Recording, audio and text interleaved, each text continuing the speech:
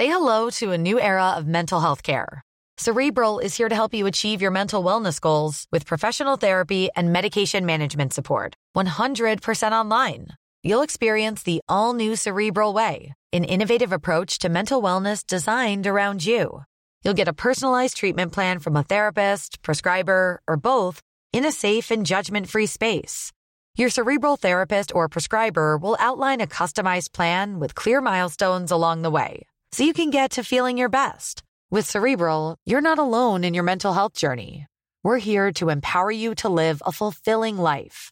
So take that first step towards a brighter future and sign up today at Cerebral.com/podcast and use code ACAST to get 15% off your first month. Offer only valid on monthly plans. Other exclusions may apply. Offer ends July 31st, 2024. See site for details. As a person with a very deep voice, I'm hired all the time for advertising campaigns. But a deep voice doesn't sell B2B. And advertising on the wrong platform doesn't sell B2B either. That's why if you're a B2B marketer, you should use LinkedIn ads. LinkedIn has the targeting capabilities to help you reach the world's largest professional audience.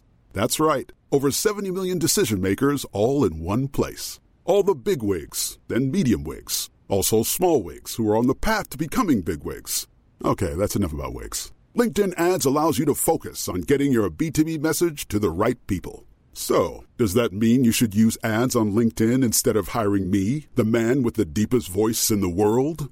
Yes. Yes, it does. Get started today and see why LinkedIn is the place to be to be. We'll even give you a $100 credit on your next campaign. Go to linkedin.com/results to claim your credit. That's linkedin.com/results. Terms and conditions apply. Shadow work is what you do to find out what's lurking in the darkness. Dark work is what you do once you know, which is essentially the hard, unsexy, unseen, oftentimes misunderstood and actually ridiculed things that you do. And you have those late nights, early mornings, 5:30 a.m., right? And so you're successful in a way where people go, you just gifted magic. No. I did this amazing work in the dark so I could shine in the light. There's going to be defining moments that show up in front of you which challenge you. And in the old version of you, that person essentially wouldn't have the ability to stand up for themselves. But the one you've built through this dark work, they draw on something different. The mentality is, I've done too much work in the dark to lose in the light. When we are typically thinking about that future moment of that defining moment, and that people go, I don't have that in me. I go, I know you don't. We don't magically have that. We earn that.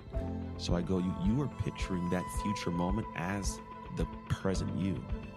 But when you get to that future moment, it's the future you. And you don't know that person yet. You haven't built that person yet. But I promise you, that person, when they show up there and they actually have the ability to attain that, it wasn't by accident.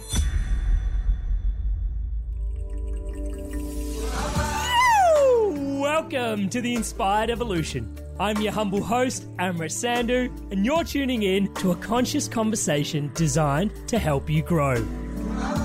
Our mission here is simple. It's for you to live your purpose, live your best life, live the life you love. This podcast is sponsored by Enthusiasm for Life, by Great Creation itself. To keep the good vibes flowing for myself and yourself, do us a solid, subscribe to the Inspired Evolution podcast on YouTube, the home of the Inspired Evolution podcast. Now sit back, relax, open your mind, open your heart to this conversation, and stay inspired. Keep evolving. Welcome back to the Inspired Evolution. And we have with us today, blessing our evolution, Anthony Trucks. Anthony, how are you there, brother? I'm doing well, man. How are you doing? You hit me out of the blue with that little thing there. That's yeah. Well, like I said, it's 5:30 in the morning here, so this is your dose of coffee, even though I'm the one drinking. Yeah. Morning. I got my tea ready to rock. I've never had a cup of coffee, but I do tea all the time. It's my thing. Awesome. I love that. For those tuning into Anthony for the first time, guys, 2 secs. He's a former NFL athlete, an American Ninja Warrior on NBC. Now he's an international speaker. He's the host of the Shift podcast, and he's the author of the Identity Shift book. Brother, you have been up to so much in the world, and I could not believe your origin story. I still don't really feel comfortable asking you about it because there's so much in there, if I'm honest with you. A place I thought I would start was, you've come across, I guess, a lot of mums, but does it feel right for me to say you've had 2 mums, and can you describe that process? Is that fair enough to say, or am I you can call that. I would even say like 3. Yeah, cool. Can you explain a little bit to the audience? I guess for me, there's like so the mom situation is interesting to me, right? So it's like my kids, their experience of mom was like, I lived in my mom and my mom was raising me, right? Wasn't my experience. Like I lived in my mom and that was the one who birthed me. And then she gave me away when I was a kid at 3. And then I went through a whole heinous experience as a kid. I got adopted at 14 after being with a family for 8 straight years. So 5 houses over 3 years, 6th house for 8 more years, adopted at 14. And that was my mom, like Gina Renee, raised me, but I didn't grow up in her body, right? She's a white woman, I'm a black guy. Even my biological mom was white, but like going out, we're like, oh yes, mom, look at the genes. You know, you can tell. Like, obviously, I'm adopted, so playing around with that. And then, a lot of life happened. I'm sure we'll cover most of it. And then my mom passed away after 7-year battle with MS back in 2014, April 15th. And so when she kind of, went home, it was kind of like this me floating in the world. And I have since found a woman who is like, she works kind of with me, but she's like a pseudo mom. Like she's a person I can call and kind of like, talk to if I have like some thoughts or ideas, or like someone she'd like to, vent to, we'll call it. And so that's kind of like the third mom, we'll call it. But yeah, it's so my relationship with the mom where it's different than most human beings because I don't emotionally have the same connection to it that my kids do because I didn't grow up with my mom or someone that wasn't adopted or, any in that kind of manner. It's just, it's a person that holds a place in my life and always have a spot. Like even my biological mom, well, I don't like her. Like I have appreciation for her and what she did to bring me into this world. Right. But it's just a different connection for sure.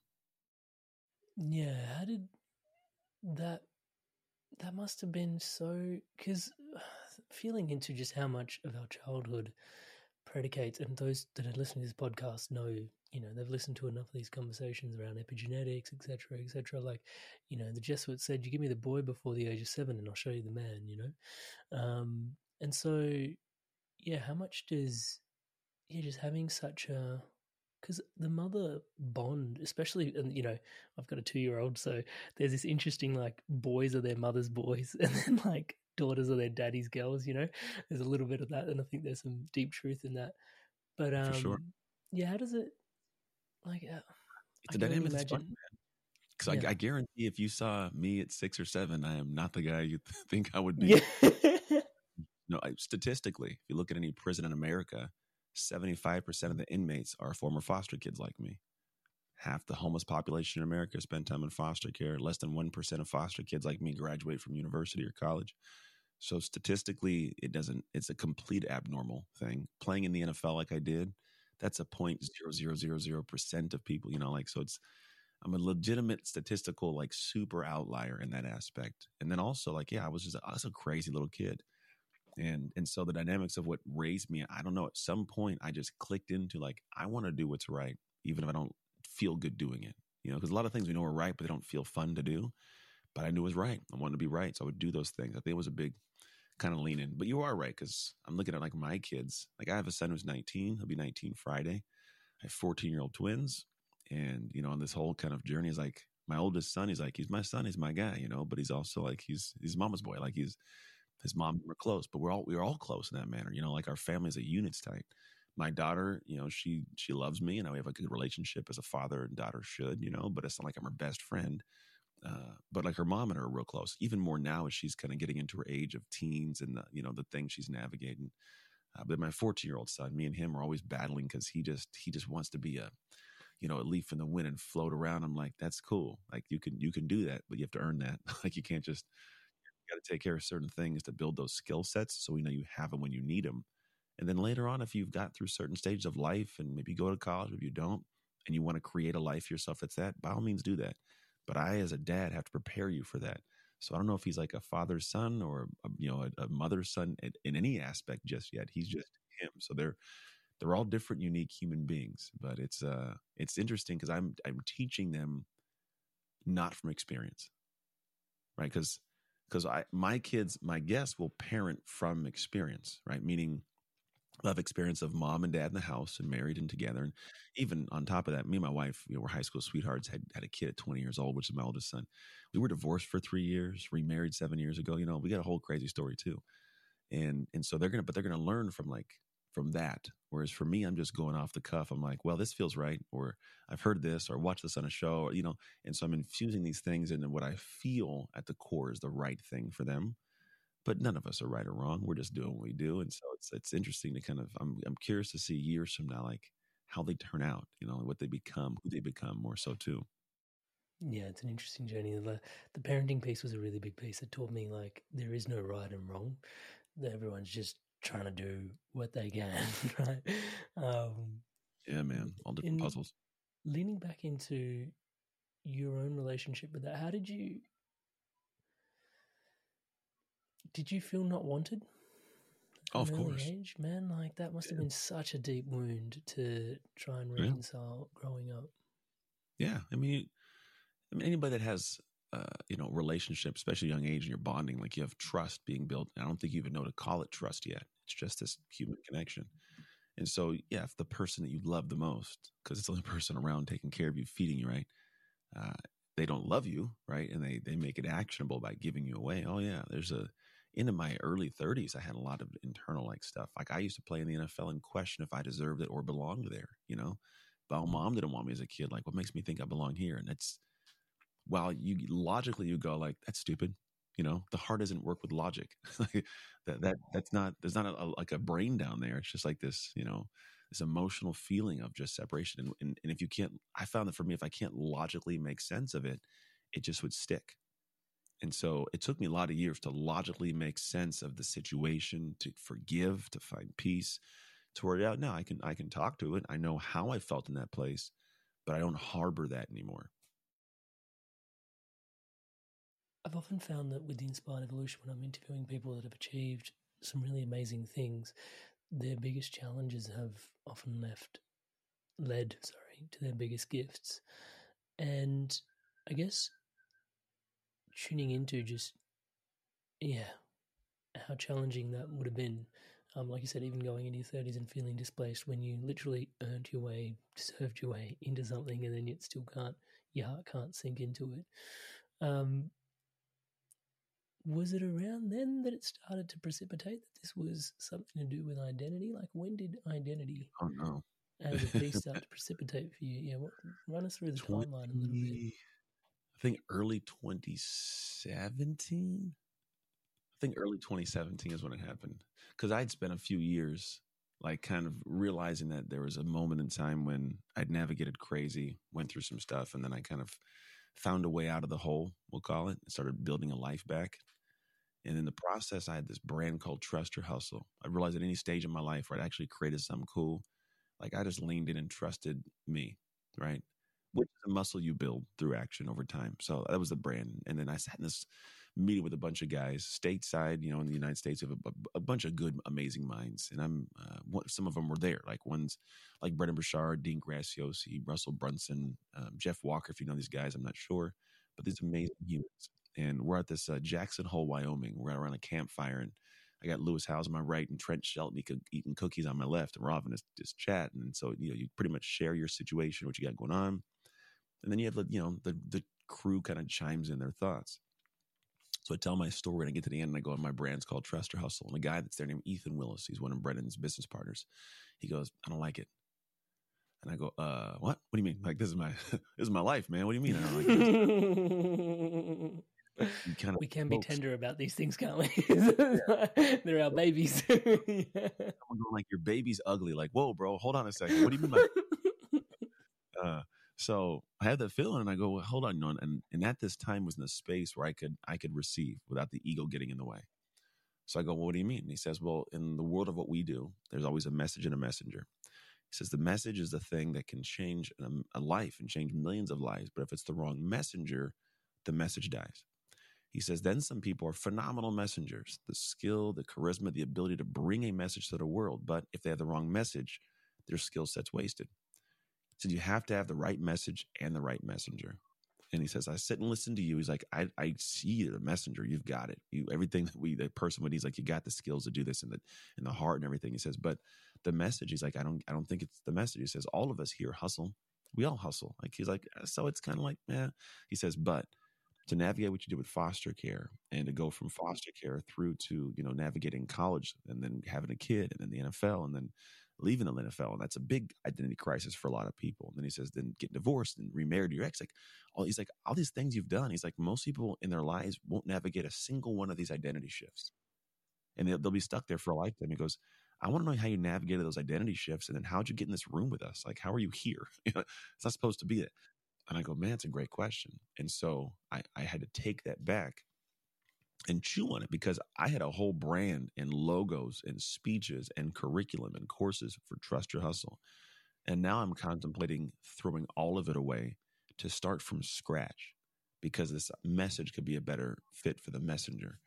And the only thing when I got to the nuts and bolts of it that would have stopped it would have been my ego and my attachment to wasn't supposed to be. So I go, cool. All right.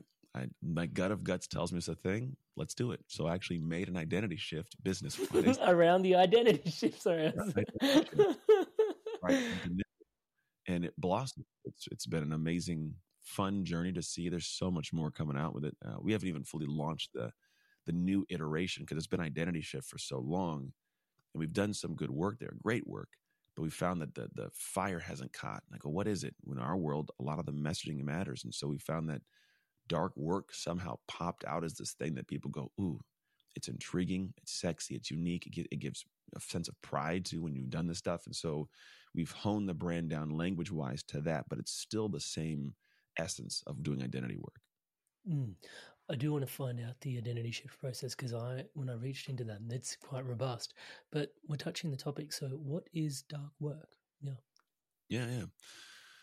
So you've heard of shadow work. I'm sure you have in the world of what you do. The way I can simplify the separation is shadow work is what you do to find out what's lurking in the darkness, right? What's going on back there. Dark work is what you do once you know. And the purpose of it is for you to realize that everything we've done in life, who we are to this point, it's all happened with dark work, which is essentially the hard, unsexy, unseen, oftentimes misunderstood and actually ridiculed things that you do. People make fun of you, they poke, they prod. Who are you to think you can start a podcast? Those things, right? But you still do it. And you have those late nights, those early mornings, 5:30 a.m., right? And you're doing this stuff. And so you're successful in a way where people go, you just gifted magic. No. I did this amazing work in the dark so I could shine in the light.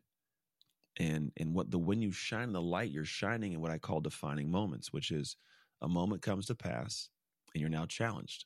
And what I look at it as is I go, I want to have what I call a dark work mentality. We call it a dominator's identity, which is I've done too much work in the dark to lose in the light. I've built, I've toiled, I've trebled, I've read, I've done the work. I'm not going to lose this relationship, this business, this sense of self, I'm not going to lose this moment because I've already earned it in the past. I've earned it in the dark. And so dark work is the things you do to build. Now, when you tie it to identity, people go, well, how's it tied to identity? I go, well, identity is just a neurological and psychological wiring. There's a way we were wired to become who we are. And realistically, it happened through experiences. That's simple, right? A dog comes in a room and it bites you and it doesn't bite me. Well, you're all of a sudden through experience going like, I hate dogs. And I go, oh, dog, right? The experience is only separation to it. Same dog, same situation. And so I go, oh, well, if that's the case, we're all wired to this moment in time. It's happened from experiences, relationship experiences, career experiences. It's like we mentioned to your whole situation prior to starting this podcast, right? There was an experience you went through that goes, I'm gonna do something else. And then you stepped into this and you stepped into it ugly. And what you did is you just started stacking experiences. Yes, I'm saying that because I know it. It's the case for everybody because you're human, right? And what happens is we start this process and you start doing things uncomfortably and difficult. And it's ridiculed. Nobody gets it. But what you do is you keep doing it. And you start stacking this dark work. And little by little by little, you put yourself through an experience without even knowing it. This experience rewires you neurologically and psychologically. So now you think different, you process different, you experience different. The filter of the world's completely different from what it was, all because of the experience you subjected yourself to. So when I call it a dark work experience, most people have one of two ways to go through that kind of experience. They do it on demand, they choose to do it, or when crap hits the fan. It's like, I'm done with this. This sucks. I can't do it anymore, right? They go, oh, and then all of a sudden find this amazingness. Or you go, I want something more. I want to attain, or I want to sustain something greater in my life. You can't do it unless you have an identity that matches that: habits, patterns, actions, right? So you have to go through dark work to develop the habits, the patterns, the actions, the perspectives to do what's necessary to have what you want in life.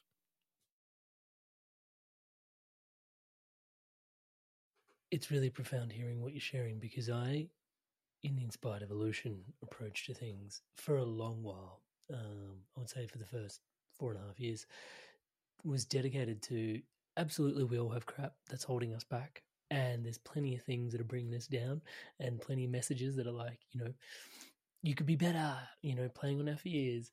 And I was just championing positivity not from a toxic place, but like recognizing that we have all these challenges. But then also, you got a lot of strengths, like double down on your strengths, right? And that was the vibe here at the Inspired Evolution. It's like, absolutely, like you've got some stuff, and I totally wholeheartedly acknowledge that. But if you just push forward towards your strengths a little, you have a look at them, it makes it easier to tolerate some of the icky bits that are in the dark, in the shadow, because it's like, actually, I can shine this much light onto it, right? And I was championing that for a long time. And it wasn't up until I actually had my first son and I started running into the lack of sleep. It was real grounded, yeah, real practical. And I noticed this thing happened where, because when you start losing sleep, there's this wall of resilience that you've also got. And I didn't have this palpable taste for resilience, but the wall of resilience started coming down as my lack of sleep started coming down. And I didn't realize that the wall of resilience was almost like this gate that was like holding back some things, like damming back some energy, right? And what I would find when I was like compromised from sleep, like sleeping 1-2 hours a day, all broken and stuff, people would come and ask me like a normal sort of question. And, and I can, in people's mind, I'm Mr. Inspired Evolution in some ways. I'm meant to be like, positive, personal development, kind, loving. And people are like, oh, where's such and such? And it's like, do I look like a tour guide? It's like, whoa. And I'm looking at myself going, whoa, like, where did that come from? And I started to recognize, sitting with it, because I still kept my main meditation practice, which is as the walls came down, what it was damming back was, you call it dark work, my shadows. I could see that like my shadows were previously behind this wall of resilience, and I'd learnt to modulate them. But as soon as I lost like the resilience piece, they were just jumping over the fence left, right, and center. And only then did I really realize how much bandwidth was spent, even in day-to-day living, just sort of not having addressed this body of work. And there began this whole journey of like, absolutely. And, I think it's important for everybody to work on their light, but I also think it's important to work on our shadows and our dark as well. And the key thing it helps with is resilience. Is that what you would what you would say? Or, big piece of it. I mean, I think resilience is what you have in the moments based on what you choose to do in the moment, right? Do I have something here that can push through, and do I choose to push through? And no matter what the work is, whether it's working on the shadows, working on light, it's still dark work. It's just dark work's just work behind the scenes, man. That's what it is. Just work you're being done that you're not doing it for high fives and handshakes and clapping. My son just yesterday is in college, and he's like, hey, I just did like 5 hours of work. He's like, look at this lab. And he's scrolling. And I go, that's awesome. I'm going to tell you right now, son, I don't really care about it. I said, I care that you did it, and I'm super proud of you for getting it done, but that's for you. Like and I'm not diminishing a moment of that, but you're going to have a life full of these kind of things where you do all this work, and only you're going to know. But when you show up to that test, or you show up to a situation, you'll know. So you'll do what you need to do to get the A, to pass the test, to get that thing, right? There's a lot of people that'll shortcut that, cut the corners on it. So no matter what it is, it's the work you do that's for you that gives you that sense of, like you said, pride, resilience, push through. Because I usually when you see somebody push through a problem, you go, man, they were resilient. They persevered. And I go, that's a good way for me to describe that. But I don't know if that's always going to be the language I would use. Part of it, when I get into situations and it's a battle, the thought of like me, I don't say I'm going to persevere through it. I don't say that. I just get the thing done. Because in my head, I'm like, ain't no way I'm Anthony Trucks. What the hell? Like, this gets. Say hello to a new era of mental health care. Cerebral is here to help you achieve your mental wellness goals with professional therapy and medication management support. 100% online. You'll experience the all-new Cerebral Way, an innovative approach to mental wellness designed around you. You'll get a personalized treatment plan from a therapist, prescriber, or both in a safe and judgment-free space. Your Cerebral therapist or prescriber will outline a customized plan with clear milestones along the way, so you can get to feeling your best. With Cerebral, you're not alone in your mental health journey. We're here to empower you to live a fulfilling life. So take that first step towards a brighter future and sign up today at Cerebral.com/podcast and use code ACAST to get 15% off your first month. Offer only valid on monthly plans. Other exclusions may apply. Offer ends July 31st, 2024. See site for details. It's done, like, this ain't even the question. Let's go. Like, you lining me up, let's go to work, right? You would describe that as a good mindset, as perseverance, as resilience. I just go, that's how I handle that kind of problem. That's Anthony Trucks. That's an identity trait for me. And so I think we put labels on describing other people's things, but most of the time, like, I don't think Kobe Bryant, who people know as a American basketball player, is amazing mind, like, just had this good mama mentality. I don't know how much I ever heard him talk about my mindset was this, and I was resilient in this way, or I persevered. He's like, no, I made a contract with myself. And he said, I got to get up at 6 a.m. I got up at 6 a.m. That's what I did. He didn't describe it as being resilient. It's just what he did, right? It was an identity trait. And I go, that's what people need to find more, is like, you do something so much where you're not describing it as a trait. And it's not even at a certain point. While in the beginning, it's super hard to do a lot of these things. We're talking, the work is hard. After a while, it gets hard not to do it. When it's so much who you are that, like, yeah, it still takes effort, but like, I can't go to sleep unless I get that done. It'd be hard not to do that thing. And 6 months ago, the thought of it made me want to throw up, right? But that's where you start developing this level of identity that rises, and I say shifts, to raise all things that come to pass. But a lot of it is, it's whether it's light work, dark work, whatever it is, it's going to be work, and it's just stuff that nobody else is giving you a high five for.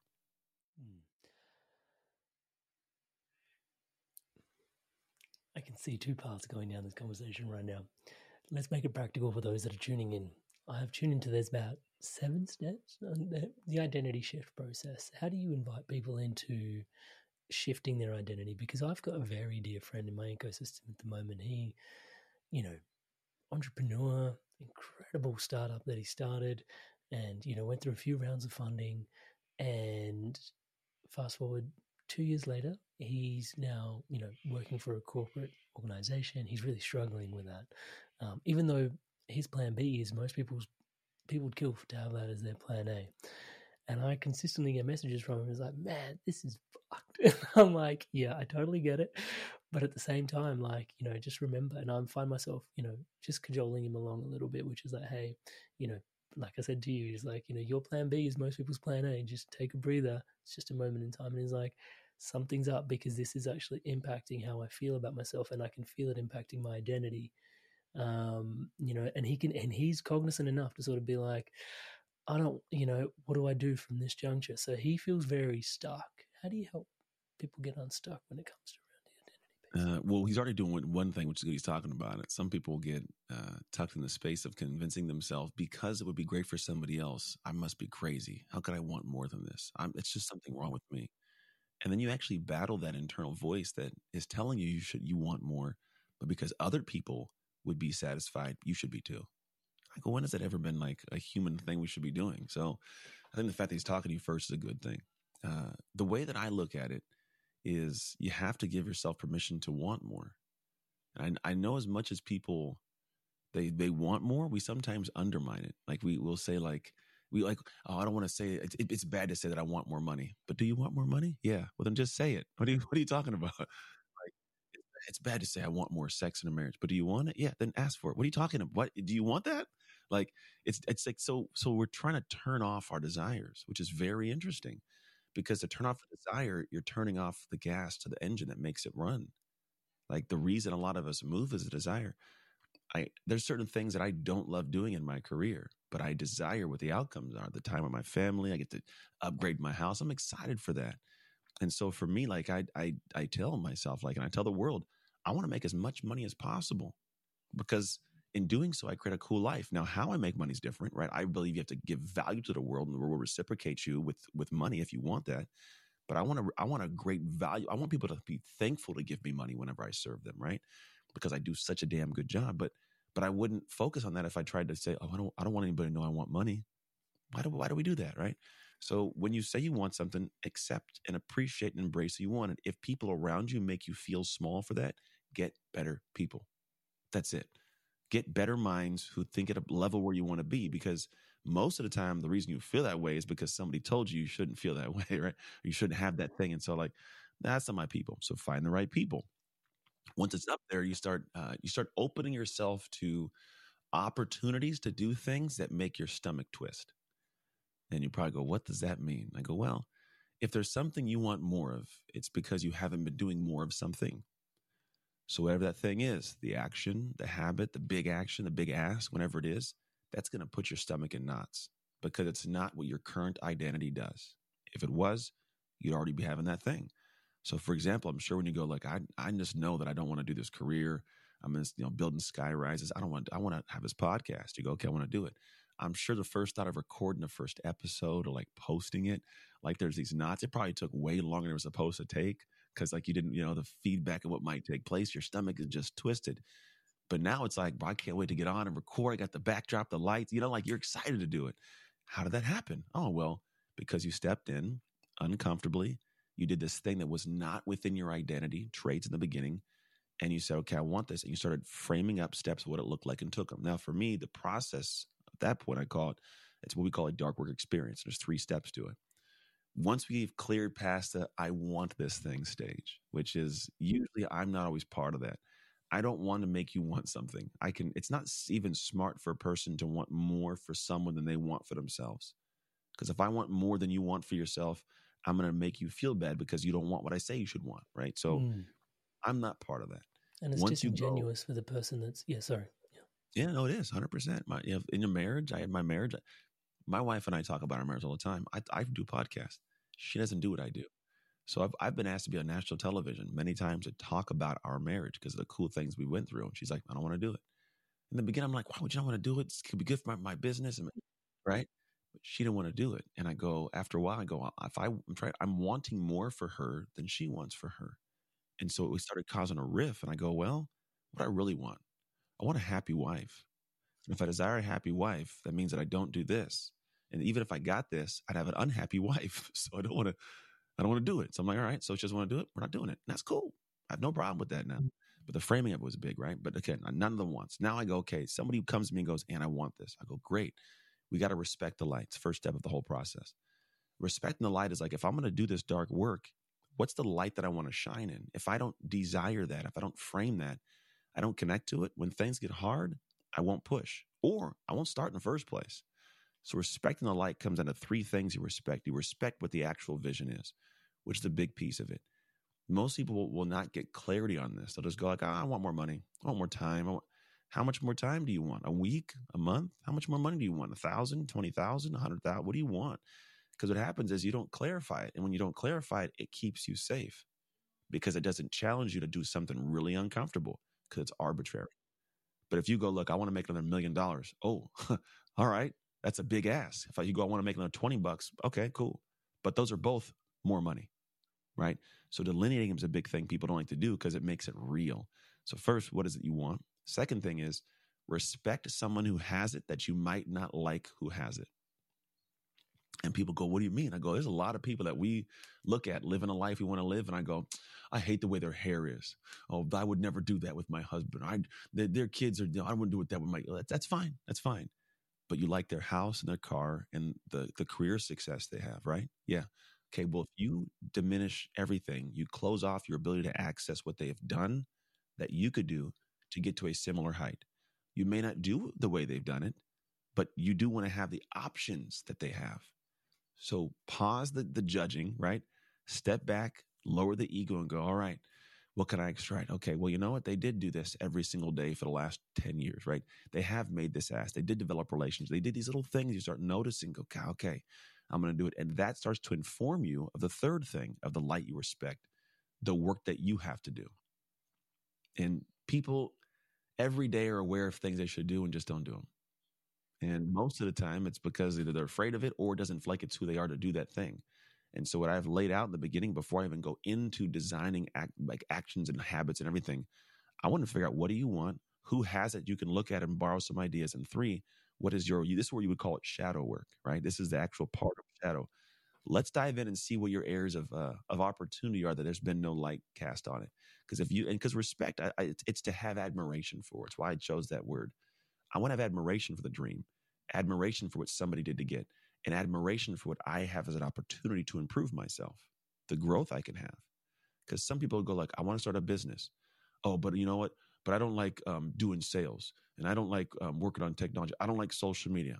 Great. I'm sure you don't like it, but you're going to have to get good at it if you want to have a business nowadays, right? And while you may not identify with it as a human, that's just because you haven't done it enough. And so what you do is you stop using that kind of language and go, okay, I have to work on understanding social media strategy. I have to work on my sales ability. I have to work on serving people, so whatever it is. But if that's your work to do, that's the work you got to do. And that's going to be the most uncomfortable, gut-wrenching stuff you do in the process, because that's the stuff that creates the outcome you want. I find the steps. We haven't gotten that far yet, but sorry, go on. What were you saying? No. I was giving us a moment to pause because I can talk forever. It's what I do for a living.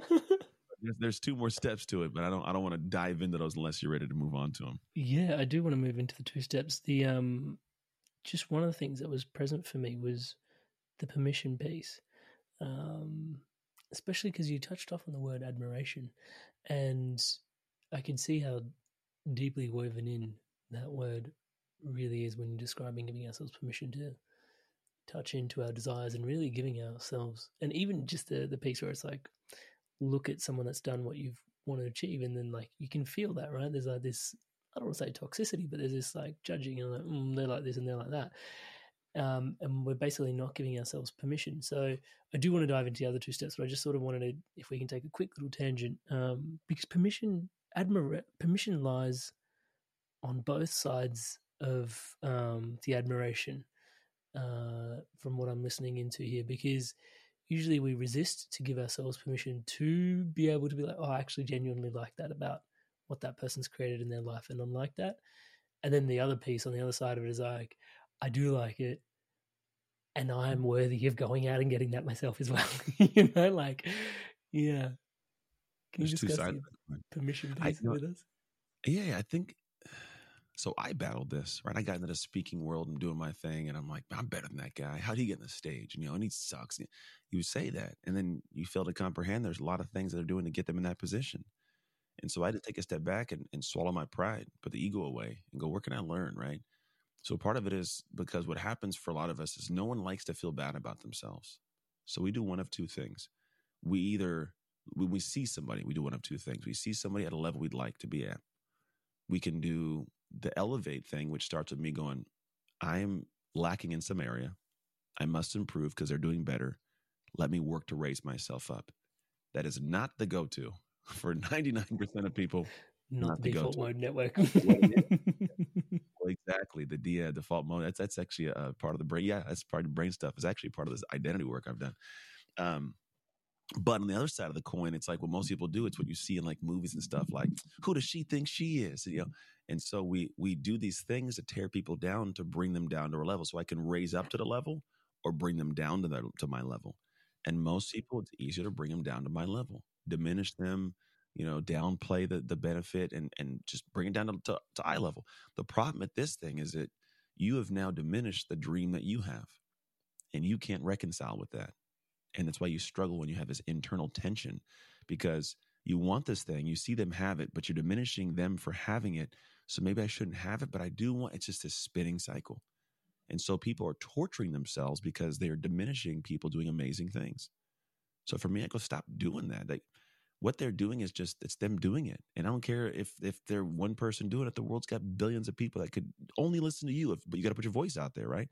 So the other side is going like, okay, I can do that. The permission part you talked about, and giving yourself grace to do it. This is where the other part of comparison comes in. Say you do tell yourself, all right, I see what they did and I have respect for that, but man, I don't know if I could ever do that. I don't know if it's for me. I don't know. It wasn't for them. They didn't know if they could do it. They were a baby at one point. They were pooping in diapers, like they were just like you. And all you have to do is go back and go, well, what were the things that they did? Well, they started ugly and they built. It's taken years.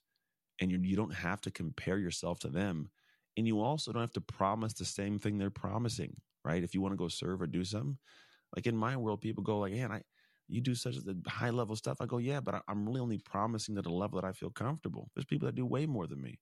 But also, there's a lot of people that are 17 steps behind where you were at. So you don't got to promise where I'm at, promise where you're at. And serve the people that are said this is the place you used to be. And that's kind of how you progress through life. And so the permission thing is most people just don't want to get started because they're comparing themselves to other people that are 70, steps ahead of them. And the truth is they were always at square one like you also. They just started.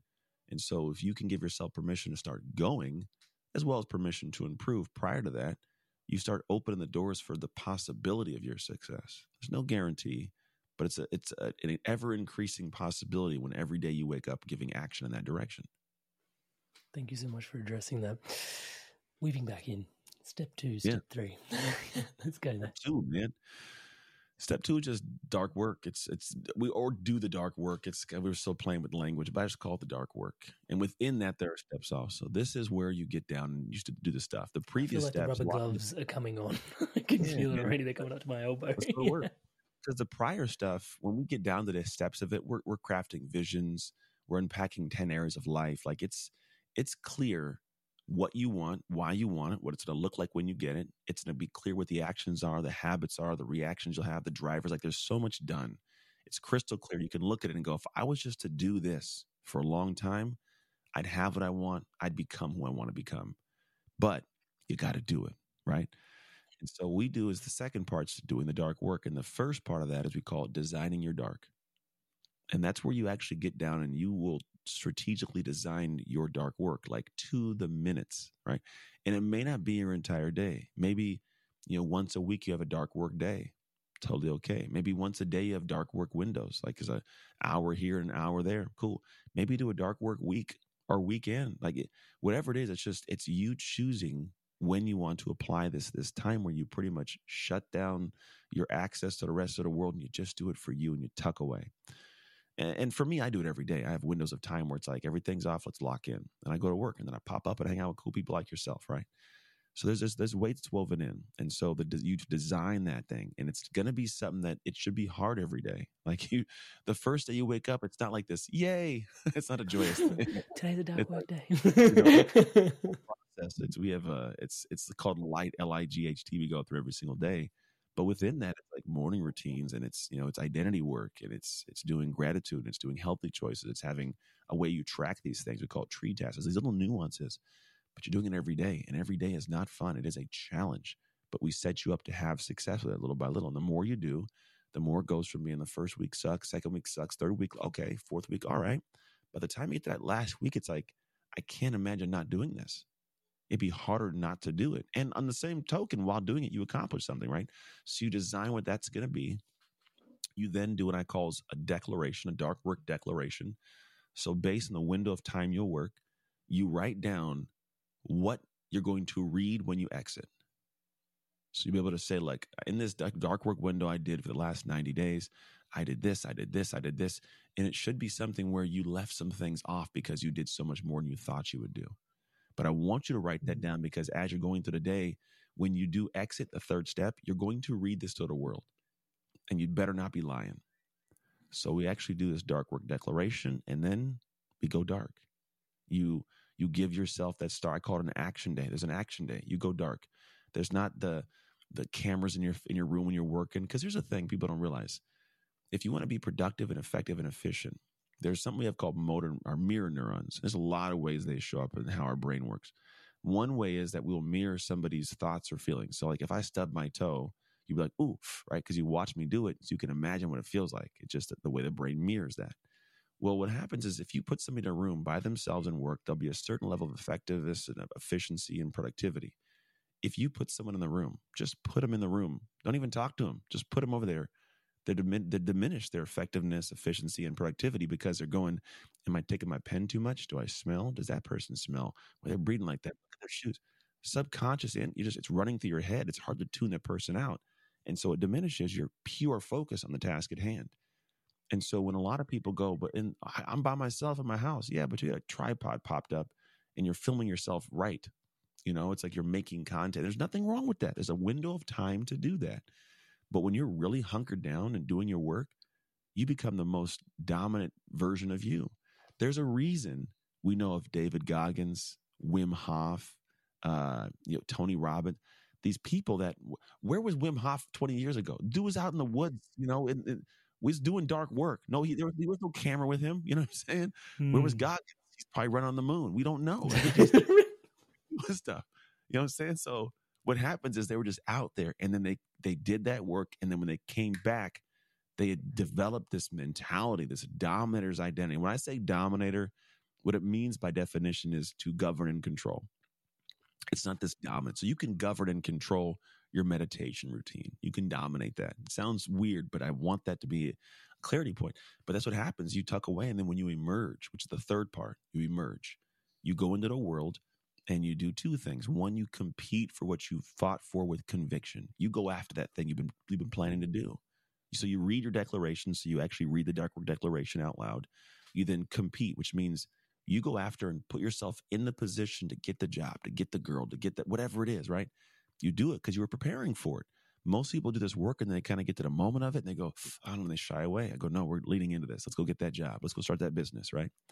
So you actually do that. And the last thing you do, which is it's more of the ongoing, is you DOYD, draw on your darkness. There's going to be defining moments that show up in front of you, which challenge you. And in the old version of you, that person essentially wouldn't have the ability to stand up for themselves. But the one you've built through this dark work, they draw on something different. They hunker down. They sink their feet because the mentality is, I've done too much work in the dark to lose in the light. This is mine right now. They're drawing from a different place of the hours spent, the time put in, the conversations, the loss, the sacrifice given. They're drawing on something different, and they push. And those individuals are the ones that be able to have amazing lives we see everywhere. And most people go, I couldn't do that. It'd be too hard to have. And if I get there, I don't know if I can sustain that. And I go, listen, the world doesn't make mistakes in that manner. When we are typically thinking about that future moment of that defining moment and that how the mentality is, people go, I don't have that in me. I go, I know you don't. We don't magically have that. We earn that. So I go, you are picturing that future moment as the present you. But when you get to that future moment, it's the future you. And you don't know that person yet. You haven't built that person yet. But I promise you, that person, when they show up there and they actually have the ability to attain that, it wasn't by accident. It was by effort. They earned it. So don't base a future decision on current now. Base it on future you. And then start action, like taking action towards that. There's something insidiously cool. Insidious is probably not the right word, but tucked in there, because I'm recognizing that even if I flaked around on what I did in step one, and created something that wasn't completely authentic to myself, I wouldn't show up for step two unless it really fucking mattered to me. For real. 100%. You wouldn't plan and structure. No, nobody would. Yeah. And going in to do the deep, dark work around something that, because I don't know, maybe I'm unique. Maybe you can reflect on this through the work you've done with thousands of individuals. If it doesn't really matter to me, I find it really hard to buckle down and do the work behind the scenes. That's true. Because 100%. it's, it's universal, is that? I think so. I mean, if I tell you, hey, go hike this mountain, why? Because there's a stale Cheerio at the top of that. I don't want to go. But it's like there's a box full of gold bullion. Like, oh, let's go hiking, Yeah, nobody's going to move if they don't want it. And if somebody's telling you you should, it's even worse. Because then you're doing it for somebody else and it's not your thing. But that's why in the beginning for us, excuse me, I swallowed some cinnamon from my tea and it's like it's doing its thing in the back of my throat. And it's not fun. So here's what I found is that whenever we create this, we actually have noticed that when I try to ask somebody like, hey, where do you want to work on areas of your life? It's hard to pinpoint it. They just go, I don't know. I just, there's an area here. And what they do is they'll start describing their problems. And the issue with describing your problems is we don't know whether it's the symptom or the cause. We just have a problem. And so what I like to do is go to the roots. And I created something called Roots and Fruits. It's actually a process we go through in the beginning. It's 10 separate areas. And I start finding out these little pockets that are separate areas of your life that comprise your life. And you noticed over time how some affect certain things. So the roots are the things that keep you grounded, provide nutrients for the you, and the fruits are what the tree of life can create. And so if you got deep roots, you can get the nutrients, you can withstand the storms of life, you don't get blown over, and it allows you to produce amazing fruit. And so for us, what we do is we clarify the areas of what they are, what needs to be done, how can you fix them, and then we actually craft a vision. And the vision portion, I'm happy to share. It's really simple. I think that people overcomplicate it. All I do is I say, I need you to do a 3-layer like vision for me. Here's what it is. What is it? What does it look like? What does it feel like? And that's it. And then people go, that just seems simple. I know it does. It's supposed to. If I make it complicated, it's not going to be clear. And what they say, a confused mind doesn't buy, an unclear mind doesn't buy in, right? So you won't sell out to it. So what I do is I go, what is it? I want to have more money. Okay, what does it look like? It looks like when I open my bank account, there's an extra 2 zeros at the back end of that. Great. What does it feel like? It feels like a sense of stability. It feels like a home for my family. It feels like a wife who believes in me. It feels like the ability to pay for the education for my kids that I really want them to have. It feels like a chance to see the world. And now I have something that's more than just, I want more money. And when we can create that for different areas of your life, and now we know what you're going for and also why, now we've got this different tick and different level of, now you're creating from a place of hope and aspiration, what can be possible for you, as opposed to, I just don't like these problems I have. Yeah. It's interesting to feel into how simple and yet profound that piece of vision can be, but we don't give ourselves permission. Again, I'm hunkering back to the permission piece, to even just give ourselves the permission to go see that. And it's like, why is there such an aversion to our biggest drawings, like the things that really like weird, like, what is that? Because there is, for people like, and having done the work for a while, it's like, oh yeah, what more can I imagine? The momentum sort of builds, like you've been describing through the podcast, and you sort of go, okay, I'm looking forward to doing some work because I know that I'm going to break through some other stuff. But when you initially start, there's this, I remember becoming a coach, right? I used to see coaches and I was like, there was this turn away thing when really it's everything I ever wanted to be, right? And so there was like this, but that I knew that on a deep down level, but I was always like, just sort of, I could feel it energetically, just like, no, that's too good to be true. And no. Yeah. And yeah, I just wonder why that initial repulsion, like two North Pole magnets, it's kind of that feeling. What's up with that, man? I have an experience. I don't know if this is going to make sense. It's not going to be an answer, but it'll be an experience that makes sense. Played professional football. Loved it, right? I did. And I was really good. And I think all of us, we feel good when we do things we're good at. You just do. However you got there, you feel good doing the thing that you know. So for me, I sucked my first few years of football, but I just kept doing it, and I got better, and I got real good, and I got to be one of the best in the world, And so I loved that. And what I didn't love was the feeling of not being good in something else.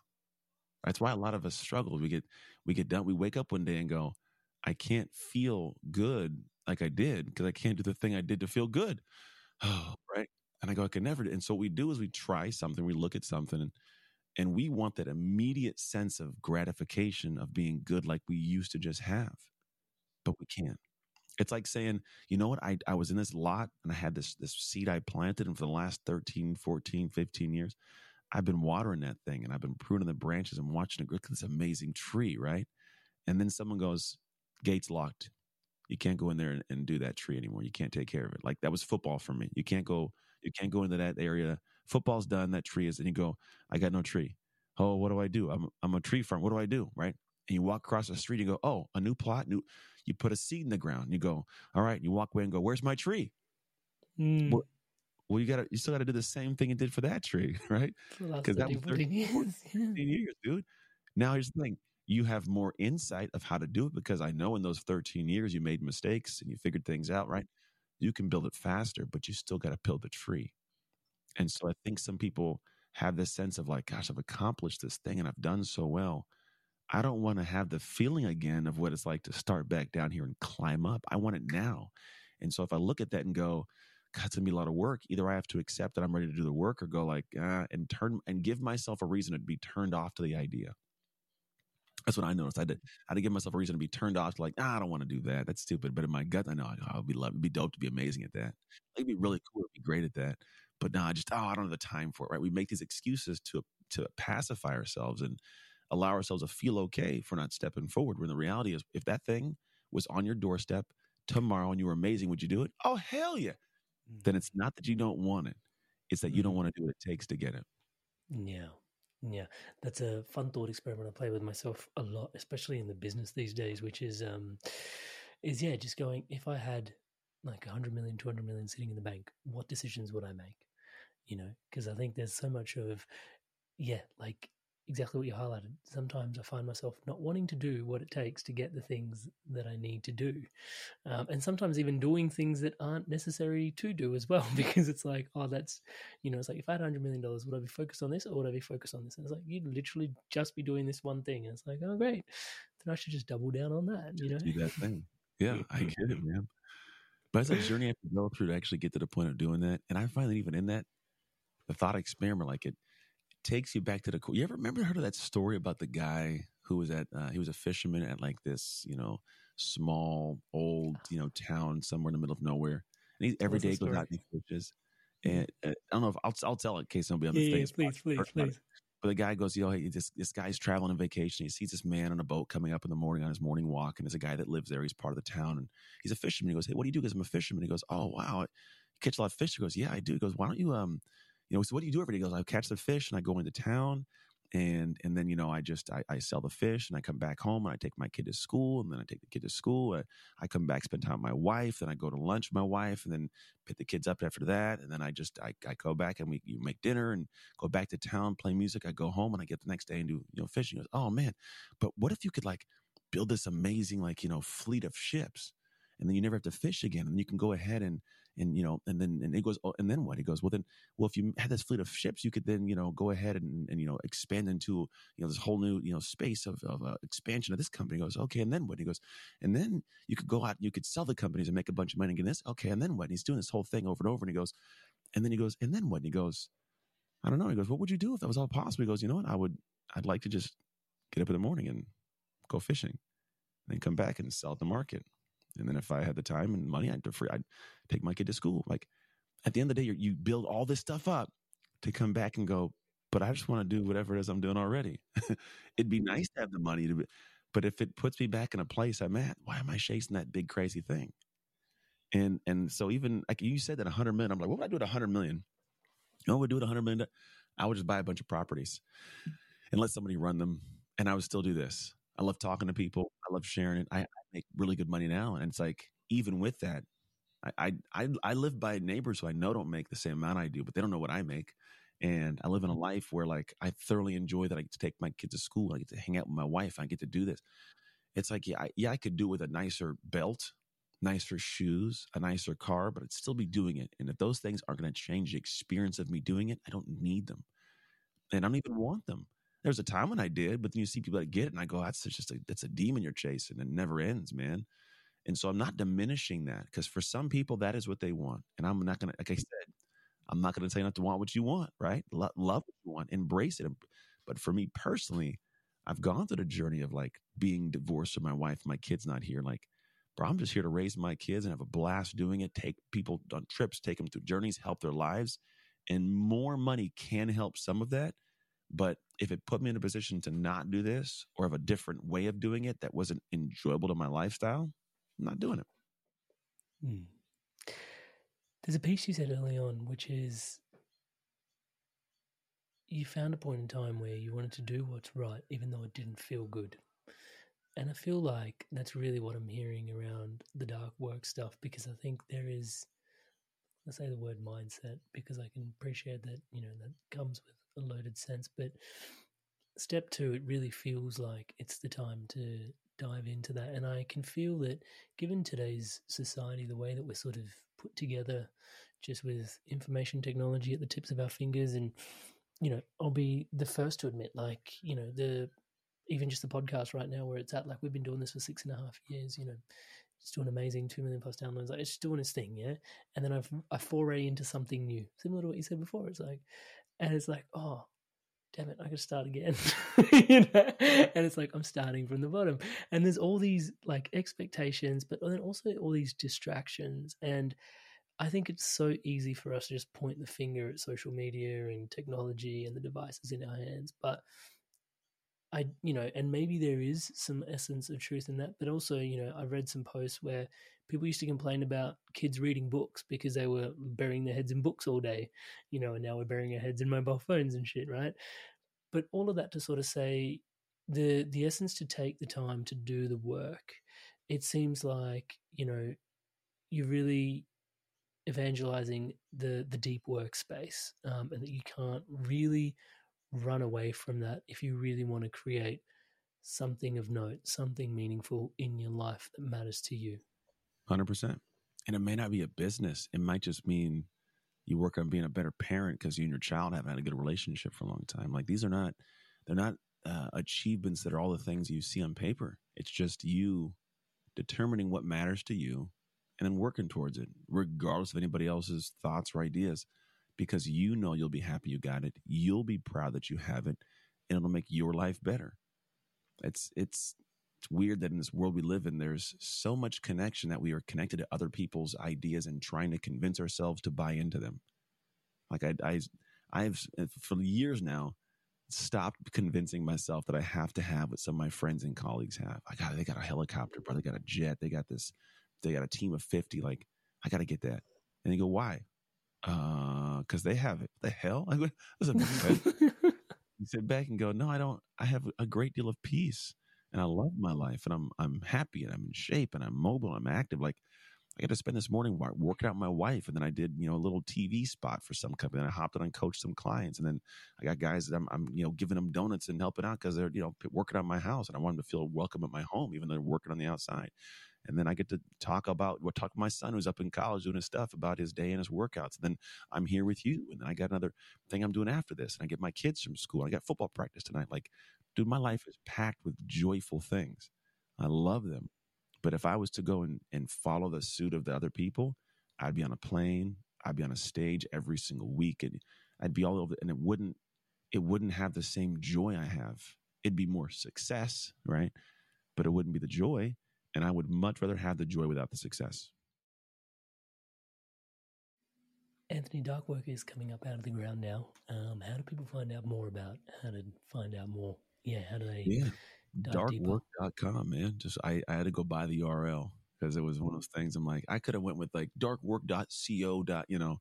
I'm like, no, man, this is a .com kind of thing. And so went and found the people who had it, negotiated it. It's not cheap. There's none of those things ever are. This person bought the URL in 2001, right? What made you even think to,